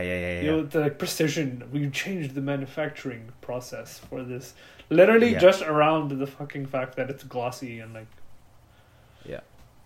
That. Man, I don't know. I think because that jet black, you know what it does? It harks back to like iPhone 4. Yeah. Because it was the same type of glossy back. Yeah. Or black back of the phone, you know? Yeah. Man, like their ads used to be so nice. Facts. Now they're just, I think the formula with the current Apple ad formula is like shoot some sequences of the device being used in really extreme cases and then overlay some indie royalty free hype music that no one's ever heard of before. Like some weird like cultish type hype indie music. Yeah. Because at no point do I recognize any of the songs that they play. Yeah. You know? Because usually like manufacturers will just like, especially Google, they just license whatever song they want. Yeah. I'm sure Apple could do that too. But they just choose not to. They always do some like weird music. Yeah. Every single time. But yeah, man, we'll see. I mean, I think the two of us started to agree though on the watch, on their new the Ultra Watch Ultra. Have you seen that? Speaking of ads, the ad for that made me want to get that shit. I don't know if you saw it. If you saw it, that ad was sick. The ad for that was good. Yeah, I think they do pretty good job with the watch ads for sure. Just because they can make them like super hype. Yeah. But yeah, I mean, realistically, like I think MKBHD he said it the right way. Where like, if you're questioning whether you need it, then you probably don't need it. Bro, this fucking the same mentality with everything, man. If you're questioning whether you need it, you probably don't. But there's wants and needs. Okay, I Yeah, could say the same argument can be said with what's on my head right now. yeah, that's true. But that's different. That's different because like at the end of the day, your use case can still you could still use it for your everyday use case, but whereas the Ultra is specifically made for Garmin boys, you know. I guess, but I mean, look, like okay, so for context, I'm wearing the AirPods Pro Max on my head because I bought them, or AirPods Max. I bought them in Ottawa as like an Yeah. impulse. And like these cost the same as the fucking Apple Watch Ultra, which is weird to me. But like there is no use case for these AirPods. There isn't. Because I could wear what you're wearing. You have the AirPods Pro. Yeah. Like all I need is that. And there's nothing else that's required. This was more of like a want than it was a need. Mm-hmm. You know, because this whole thing they were talking about like how high fidelity audio. I don't listen to high fidelity audio. I listen to like MP3s and TV shows. Yeah. You know what I mean? Like that's the extent. I'm not taking this outside. I don't do anything with it other than it just sits at home. And if I need to watch a movie while my parents are asleep, I'll put this on. Yeah. You know what I'm saying? Or like if I'm doing like a video call like this, that's the only time I ever use them. Yeah. So like there is a use case for it. Obviously, I may or may not fit in that use case. I don't know. But I think with the Watch Ultra, the only thing that piques my interest is the screen is nice and big. it's chunky. Yeah. So I mean, And I get they yeah. added something that solves both of our problems. Remember, both of us used to ding our watches against like surfaces and shit. Yeah. I know what you mean. I like the fact that it's thick and chunky, and like it's the screen real estate is big, but I don't think I need all those extra things that they've added in there. Like it doesn't make any sense. Like I don't need an under. You might I don't climb a need mountain an again like last time. I didn't know true, but if I did it more often, maybe. But like the whole like underwater computer, like was it like almost like 2 days of battery or 3 days of battery? I don't know, some crazy shit like that. Like Yeah. the GPS tracking, you can track your steps back, like where you came from. Like I'm not going freaking walking in the wilderness, bro. You know what's funny is that like the dive computer thing was really impressive, mainly because you can go up to 100 meters depth. Yeah, that's crazy. Which is like I could barely get to the deep end when I was a kid in the pool. Right. That was like 4 meters, so 100 is insane. Yeah. So like that's pretty impressive. I think that the what you're talking about, this counting your steps back, that's just the Compass app, but you can set waypoints. Yeah. Which is is neat only because if you are on a hike, like there'll be times when like if you go on like a random hike and just decide to wander, it's probably a good idea to know how to get back. Yeah. But it is a very odd like niche use case. The 2-day battery life though is the thing that like for you and I, 2-day battery life is like holy shit, that's a lot. That's like insane. And I think for both of our use cases, we could probably stretch that to 4 days, no problem. Yeah, easily. Because you don't do sleep tracking, I do. Yeah. Right? So like I could hit 3 days with mine. Yeah. And you could probably do 4 because you would just have it off. Right. But like the Garmin boys, that's their biggest argument right now. They're like, oh, my Garmin Vivo Active Smart bullshit does 2 whole weeks before it needs to charge. Or Yeah. like my fucking phone watch thing does 1 month before you need to charge it, or whatever the case may be. My watch is solar powered; it never needs to get charged. It's like, I think Apple's sort of attempt at getting that market, I think it's gonna be based on the Alex Honnolds of the world. Oh yeah, Rather I'm sure. than I'm sure. the normal marathon runner. I'm sure Garmin's shitting their pants right now, because Probably, yeah. it's because that was like the one thing they had over Apple Watch for a while was Apple Watch is more for like casual boys, Mm-hmm. but now that like Apple's coming for their throat, I think it's gonna be a dunzo. I don't see those guys lasting, because once Apple enters a space, they kind of like take it over, and like it's only a matter of time before you see a Garmin bankruptcy or some shit. I don't know. Don't kill. I don't know about that, but I'll definitely say that I think we probably give it, I don't know, maybe like an entire 2 watch cycles before you start to see, because the thing that I'm curious about is, fine, they've packed it feature rich, full of a bunch of shit that you can do. Yeah. It's just the watch itself just looks whack. that's That the is only true. big problem. It's like in the pursuit of trying to be rugged, they kind of made it look whack. So I don't know if it looks their whack next- though. I actually like the aesthetics of it. I actually like the blocky look. No, it's blocky, but like They're not it rounded. almost looks Yeah. like I know MKB was saying the same thing. He was saying that the edges, because it's not like, because even the Garmin's have like the it kind of goes flush with the phone, and it kind of, you know, but right now it's just like literally like a box yeah. on your wrist. So yeah, I'm sure the design will get better over time, but yeah, I don't know. I still like it. I like to see where it goes. I'm more interested to see how. Yeah, sorry. Go ahead. No, go ahead. No, I was just saying. I'm glad that like our freaking Series 4 is still supported till now. Series we're like, 4 but we're runs like, strong still. but we're like last on the list of like. Yeah. supported devices. So I don't know This how is much it. longer. Maybe watch 10. Maybe watch OS 10. Well, like maybe I don't know. I think this whole conversation always reminds me of, imagine if Johnny Ive was still part of the company. We wouldn't have these like issues with styling. This would not be a conversation Facts. about how a certain product looks, Facts. because it would be immediately just well known that like it's gonna look sick, Facts. regardless of what it is. You know, Yep, that's true. like if this guy was still around during, like imagine, because Apple CarPlay wasn't developed until after he left. Yeah. So I would imagine if this guy was still around during like when Apple CarPlay was being developed, when the watch was being developed, when the new phones are being, I would imagine Johnny Ive would have tried to find a way to never have a camera bump ever. I'm sure he would have, yeah. Because if you remember the camera bumps on the old phones, when he was still like, because I think he was still around during iPhone 10. I think iPhone 10 he was still there. Yeah.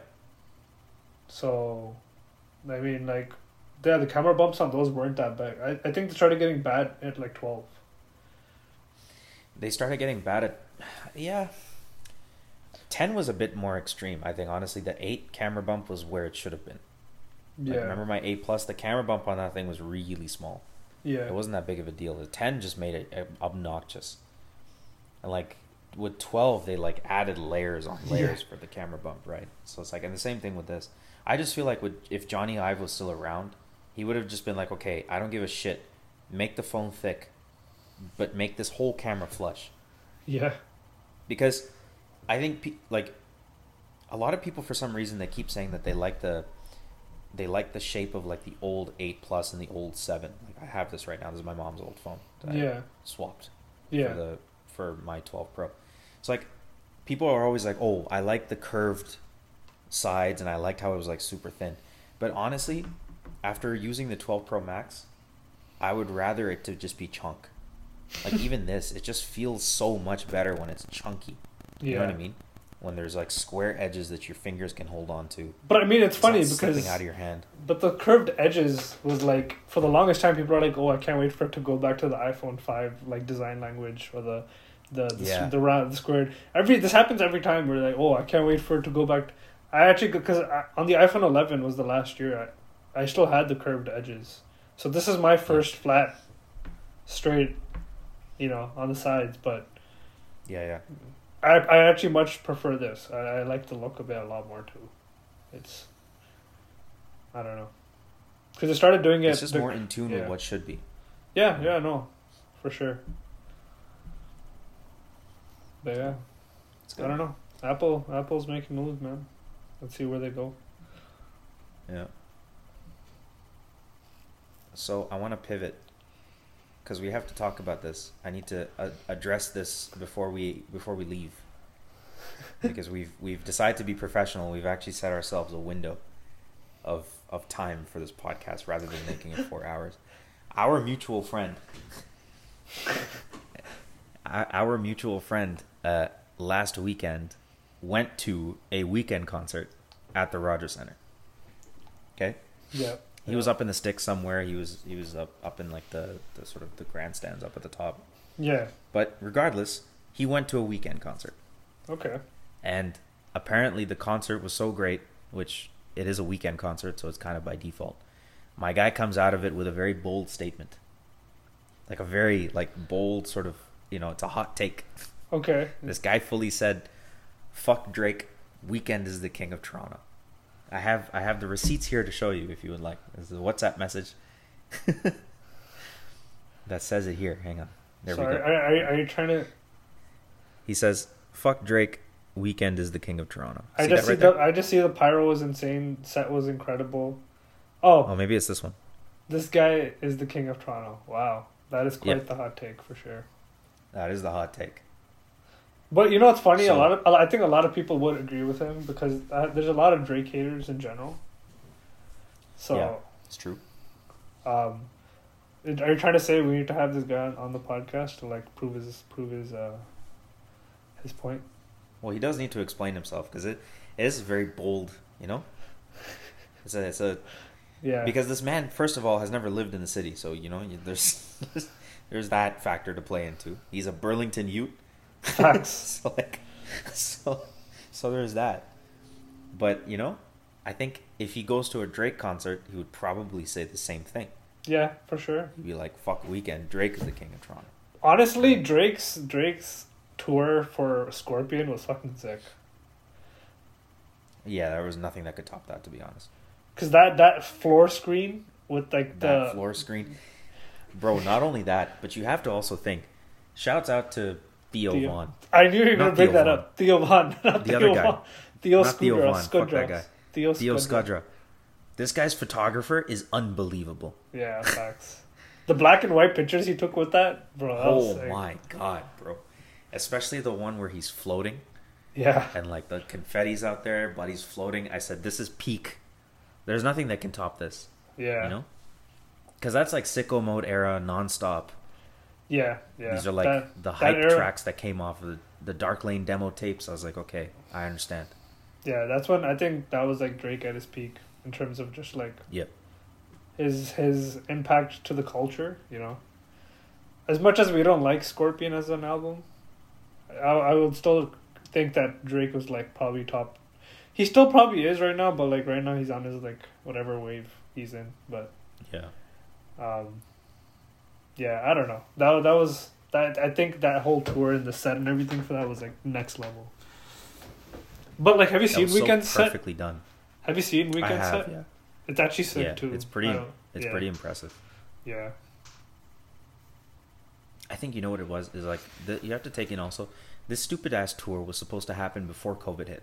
Yeah, it was. After hours. This is after hours tour essentially. Yeah, and so like now I think this also probably plays into my theory too. So, Buddy releases After Hours, big retro wave vibes, and he tries to do this After Hours tour, and then COVID hits, and now you're delayed indefinitely. So I think to keep the people in the same mindset, to keep the fans in the same mindset, he probably released Dawn FM and made it sound like After Hours, just so that when you get into like concert mode, it's the kind of, you're just piggybacking off of the same vibes. Yeah. You know what I'm saying? Yeah, because I follow a lot of people on Instagram that were at the show, and a lot of the music he was playing was Dawn FM and After Hours music. Actually, more so Dawn FM. So this is more like a Dawn FM tour than it is anything else, which makes sense, right? I mean, I'll be quite honest. I didn't like Dawn FM like that. Like it's okay. No. It's no. After Hours is really good. I would have loved to see an After Hours tour. That would have been sick. But an After Hours exclusive tour, yeah. Yeah. And I wish he had played more of his old music too, because it seemed like literally every clip I saw of him at the show was literally like Dawn FM. Yeah, so apparently, according to our mutual friend, he did both. But I think he did more. He's like, guy said like, oh, he performed a bunch of his old classics too. The thing is though, like, I don't know what those old quote unquote old classics are. His old classics could be Blinding Lights for all we know. Yeah. So you know what I'm saying? Or it could be Starboy. Yeah. Because that technically now is a classic. He's That old as fuck. technically, That yeah. whole album, you know. So I don't know. I think this guy honestly needs to just get off this retro wave vibe quick, because it's just getting kind of stale Yeah. right now. But at the same time, I feel like Weeknd's probably just reached this niche where he goes, you know what, I can make a lot of money off of this. Because I don't know if you started to notice, but literally everybody in the pop world has started to take on the same sound. Yeah. It's like the 80s type of wave. And I'm just like, okay, it worked with Dua Lipa. It worked with Weeknd. But, like, we don't need to hear this from anyone else. Yeah. You know? Yeah. So, I don't know. But apparently Buddy's just like, hey, do you want to go again? Like, apparently he's doing another one either this coming weekend or, like, the one after that. I'm not sure. Oh, no, I think And he's still done. at Rogers Center for, like, another tour. No. I think today was the last one. Oh, was it? Or, yeah, I don't know. I think so. But, yeah, I don't know. He sold out Skydome every time, though. That's crazy. Yeah. Like, the Rogers Center, like, to sell that out, that's a lot. It's definitely impressive. Yeah. Because not a lot of people do that. I mean, Yeah. stupid Bryan Adams showed up one time to the Rogers Center. He couldn't even sell it out. But that guy's a Canadian legend. Yeah. You know, so I don't know. This whole Weeknd Drake thing is like, fine. You know, you can call whoever whatever. But at the end of the day, I think it all boils down to, like, who's got the most stake in the game. Yeah, for sure. You know? Both of those guys have contributed a lot, and they still do. Yeah. Even though Drake is on his weirdo, like, kind of fruity waves. Yeah. Which it is what it is, I guess. We just have to let him go through it. But, you know, Weeknd has that Creative House project that he's doing. Yeah. Drake obviously has OVO and everything that entails with that. Drake lives here. I guess you could use that as like Yeah. an argument. Weeknd's Yeah. back in LA, so I don't know. You know, it all boils down to, like, who does what. I think the Yeah. real deciding factor is Nav. Yeah, honestly, I liked his album that he just released recently was not that bad. No. Like, it was okay, you know. Yeah. Could have done better, but you know, it's not at the end of the day. Can't have high hopes. Yeah. You know. Nah, man. I will respect him the minute he releases Nav 2, produced by Nav. Nav to Nav. Yeah, it has to be. Because Nav EP was amazing. Nav. That was funny. Nav. It's funny, if you tell Siri to play Nav by Nav, she's like, okay, now playing Nav by Nav on Apple Music. Yeah. And she won't get it right. She'll only play the song. She won't play the EP. Oh. Like, yeah, it's just play the album. Yeah. Yeah. So usually she'll go, now playing Nav from Nav by Nav. Yeah, because the first track is Nav. Yeah. But on it, when he released that single that he produced himself, I think the two of us got pretty hyped. Oh, yeah. Like, the more old school Nav, for sure. It would, you know what's funny? Like, we all always want, like, our artists to, like, fall back to their OGs. Like, they're, like... Yeah. But, like, that never happens. I think when artists go in a certain direction and they, like, tangent off their original sound, and, like, they, like, never go back to it. And, like, that's just been, like, the case with, like, a lot of artists. Like, I think about that all the time, like, even with, like, Linkin Park. With, like, their first two, like, albums, like Hybrid 3 and Meteora, like, they never recreated that sound ever again. And, like, I feel like that's the case with, like, so many artists you can mention. Like... Yeah. I think with Linkin Park, even though they did progress their sound, Yeah. their progression wasn't so drastic that it mattered that much. Sure. Until they did One More Light, like that EP or that album, which was, like, completely different. Yeah. Right? And then when they did that, everyone's like, oh, what the fuck is this? Like, they're selling out, blah, blah, blah. Right? Yeah. Think with like, Weeknd, for instance, it's also just because people, this is the problem, is like the artists will do this. first 6 years of their discography is all the same shit. Yeah. It's good shit, you know. Then all of a sudden they do some different thing, where it's just like, hey, we've just been used to you doing this for 6 years. Yeah. Now you've done some completely different thing. It's a gamble whether or not it's going to work. With Weeknd, you went from Beauty Behind the Madness to Starboy. Yeah. So you've done 2 eras essentially. You did all the balloon shit. Now you're doing the more retro wave stuff. Yeah. So I guess for him it worked out. I think our biggest example of this is stupid Logic. Okay, yeah. But he kind of like flip-flop, right? Where like after he got all that shit thrown at him, he like went on this hiatus. He went on, and then he randomly showed up with No Pressure, which is still like a banger album. Yeah. And then he kind of just was like, all right, I went on retirement, but then he really didn't. And then he came back with Bobby Tarantino 3, which was like, like we thought he was like back on his old shit. But then he came back and he released the recent one. I forgot what it was called. I don't know. He released new music. No, remember the one with the record player and his like kid is in the album cover. Oh, oh yeah. Yeah, I don't know. Logic is a weird. It's just like, but that's a weird thing. It's like, for 3 whole albums, he did nothing but Russ type shit. Yeah, yeah, I know. It's 3 whole albums now. All of a sudden, you're listening to Russ. You know, and it's like, okay, please go back to what you used to do. Yeah. But then he does it once and then does some dumb shit afterwards. Yeah. Kanye West would probably be a good example. It's like you had Graduation, Late Registration, College Dropout. Then you go to 808s and Heartbreak, and everything gets weird after that. You know? But here's the thing with Kanye. What Kanye does is, even though the music might sound different, he has a very specific sound signature. Like you can tell it's a song produced by Kanye. Like he has a very distinct sound.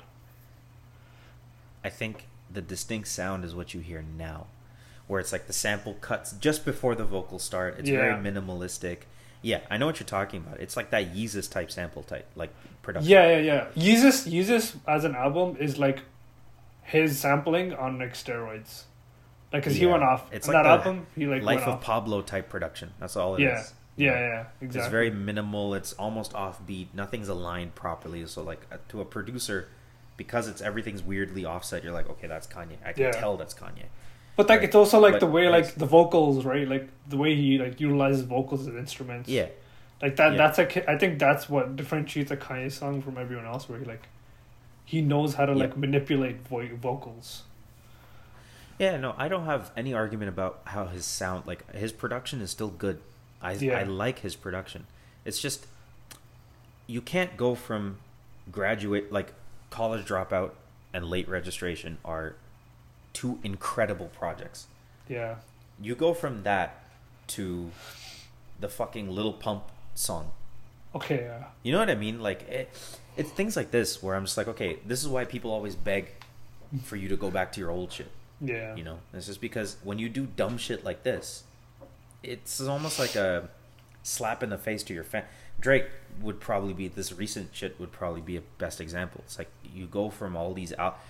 Okay, Scorpion got weird, stupid Pregnant album got even weirder, and then you go completely left field and do a house album. Yeah, that was. You know, it's like where did the drop off happen? It's like at that point you then go back and you say, okay, the last true, real album was Views and More Life. Yeah. And then it all fell down from that. Fuck, man. Bro, whenever I listen to More Life, I get so hyped. I know. Whether the Galchester, or I think that's the first track, or bro, when that starts playing, man, bro. Yeah. I don't know, man. That whole album, it gave me Toronto Baka vibes. Screaming in the background. Because you can hear like, you know what's what I liked about like More Life and like Views. I it was one of those albums, but like there's like a part where like at the end of the track, the wind is rustling. Yes. Yep. And like that's bro, Views. That's all Views, man. Yeah, like that. The way that it was produced is so masterful. Yeah, like you can hear the wind rustling in the back, and then like you're like shit. Like it gives you Toronto vibes, like like winter Toronto wind. There's there's that track with On Views. It's the one where he sampled DMX. Oh yeah, Are You yeah, With Me or What? That track. yeah, yeah. When That it one. starts off with the footsteps in the snow. Yeah, I'm just you're like, right. You're right. You're right. God damn. You know what I mean? I know. I know. What And it's like a classic R&B track. It's that class, and you can tell that it's 40 who produced it because everything just slaps on the production side. Yeah. You know what I mean? It does. It The does. kick slaps you in the face. The clap slaps you in the face. You know, and there's nothing else in it. It's like a little bit of a, like, a low baseline drone, and then Yeah. just Yeah. that's it. Shit, man. Yeah. Yeah. I don't know. I think I like reflect on that album, and I think Views is definitely like a love letter to like Toronto as a city, or like his at least like his time that he spent in Toronto, like growing up and stuff. Yeah. Because even like the beginning song, the first, Yeah. the intro, Yeah. right? That's what you're talking about when the chick's like, it's getting chilly out here. Yeah. Yeah. You know what I mean? It's just like that whole thing with the wind rustling through, 40s production coming in. Yeah. It's like, it almost looks like it's like the opening sequence of a movie. Yeah. Yeah. It definitely is like that. And like the whole album, and you listen to it front to back, and you can hear winter turn to spring, turn to summer, turn to fall. Yeah. Once the summer comes in, then you have pop, you have freaking Hotline, you have the Rihanna track, you have Controlla, you got all these like summer bangers. One Dance. Yeah. You got 4 whole bangers on there. Yeah. And like no one complains about those. I mean, even you and I like them. Yeah. Yeah. No. So, But like More Life, More Life was like an extension of that album, but like in all the right ways. Yeah. Like it was, damn man, like that album was sick too. no, More And Life. then before Life. that was if you're reading this, you're too late. Like that. Yeah. I go back and listen to that production. I think that's when Drake realized like, oh shit, like I am the king of this land, like that sort of thing. Like he realized like, I run this shit. Yeah. Yeah. Yeah. That future project was there's that, and then there's also What a Time. What a Time is also sick. Yeah. Yeah. What a Time. That's when. What a that's Time when, is good, like hype background music. So like What a Time is like, I think like the new age of like trap music, because that's when Metro Boomin like became a thing. Yep. I like to think of trap music taking off with the same time Metro Boomin took off. Oh yeah. Yeah. Yeah. Because you have to think this guy, man, Buddy's like our age too, which is fucked up. It's like it's super weird. It's like this dude has single-handedly crafted an entire genre of music. Facts. For better or for worse, but like out of it came Without Warning as a project. Still the greatest trap album of all time. I like to think that. There. Yeah. Yeah, absolutely. But on the flip side, you also have Quality Control. So that's it balances all out. You know what I mean? But he wasn't responsible for Quality Control. I don't think so.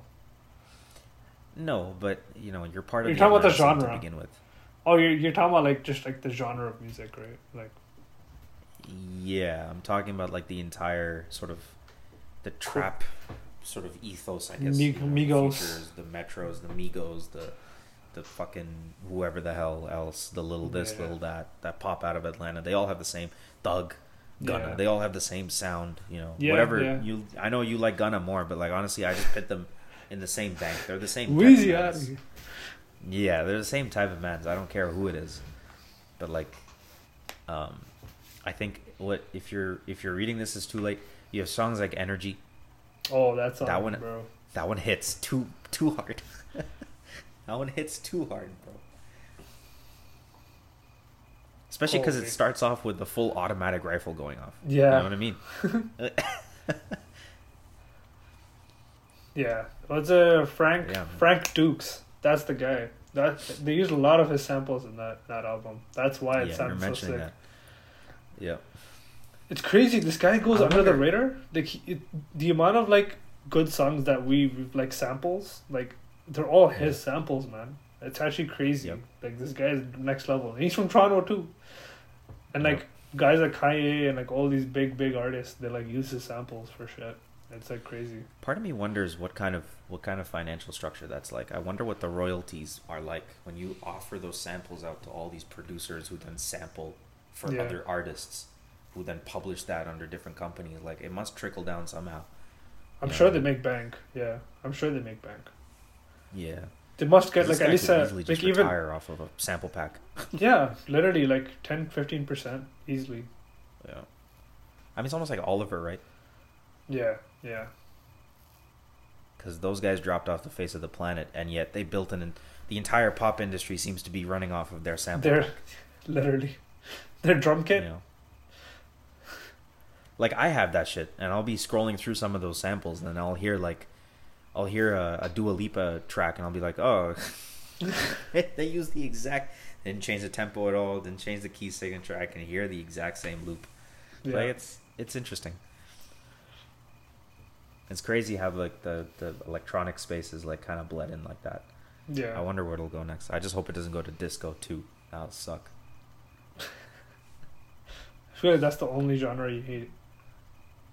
I don't like disco. I like it. I like it because of the groove. Production is good. It's just that disco hung on for a really long time. Retro wave is the new disco, basically. Yeah. You know? Essentially, yeah. Because the two of us used to listen to retro wave before, back in school, when it was like, you know, when it was one Spotify playlist. Home. Yeah, exactly. When it was just Home, when it was like Oliver. Oh yeah. When it was, you know, I wouldn't call this retro wave necessarily, but like Madian first album, Adventure EP. Kavinsky. You know, Kavinsky. Yep. Yeah, those. Even Madian, man, I'm waiting for this guy to put something out proper, back to his old shit. The one artist that we don't complain about this is Daft Punk, because we wait for them to see what's new, what the new this thing is gonna be with them, right? But they don't do shit. I mean, they're retired now, but they don't. They never used to release shit till like decades, you know. But that's what I'm saying. Like they did it right, where it's almost like every time they release it, it's so brand new. You're just looking forward to the next brand new thing that they're gonna do. Yeah. Because not one time have I listened to Random Access Memories and thought, I wish they did like their old Human After All type shit. You know what I'm saying? Yeah. Never. It's always just been, I can't wait to see what they come up with next. They're the only people that have that reaction. Yep. Is, well, I guess after Random Access, they never really went away, right? They worked with Starboy. They worked with Weeknd after that, and then after that, they worked with one more guy. I don't think so. No. They worked with one more guy after. Shit, how am I forgetting this? Hold on. Daft Punk.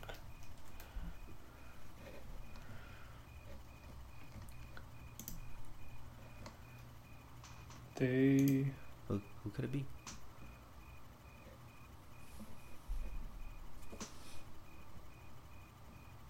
Because they haven't really collaborated with that many people.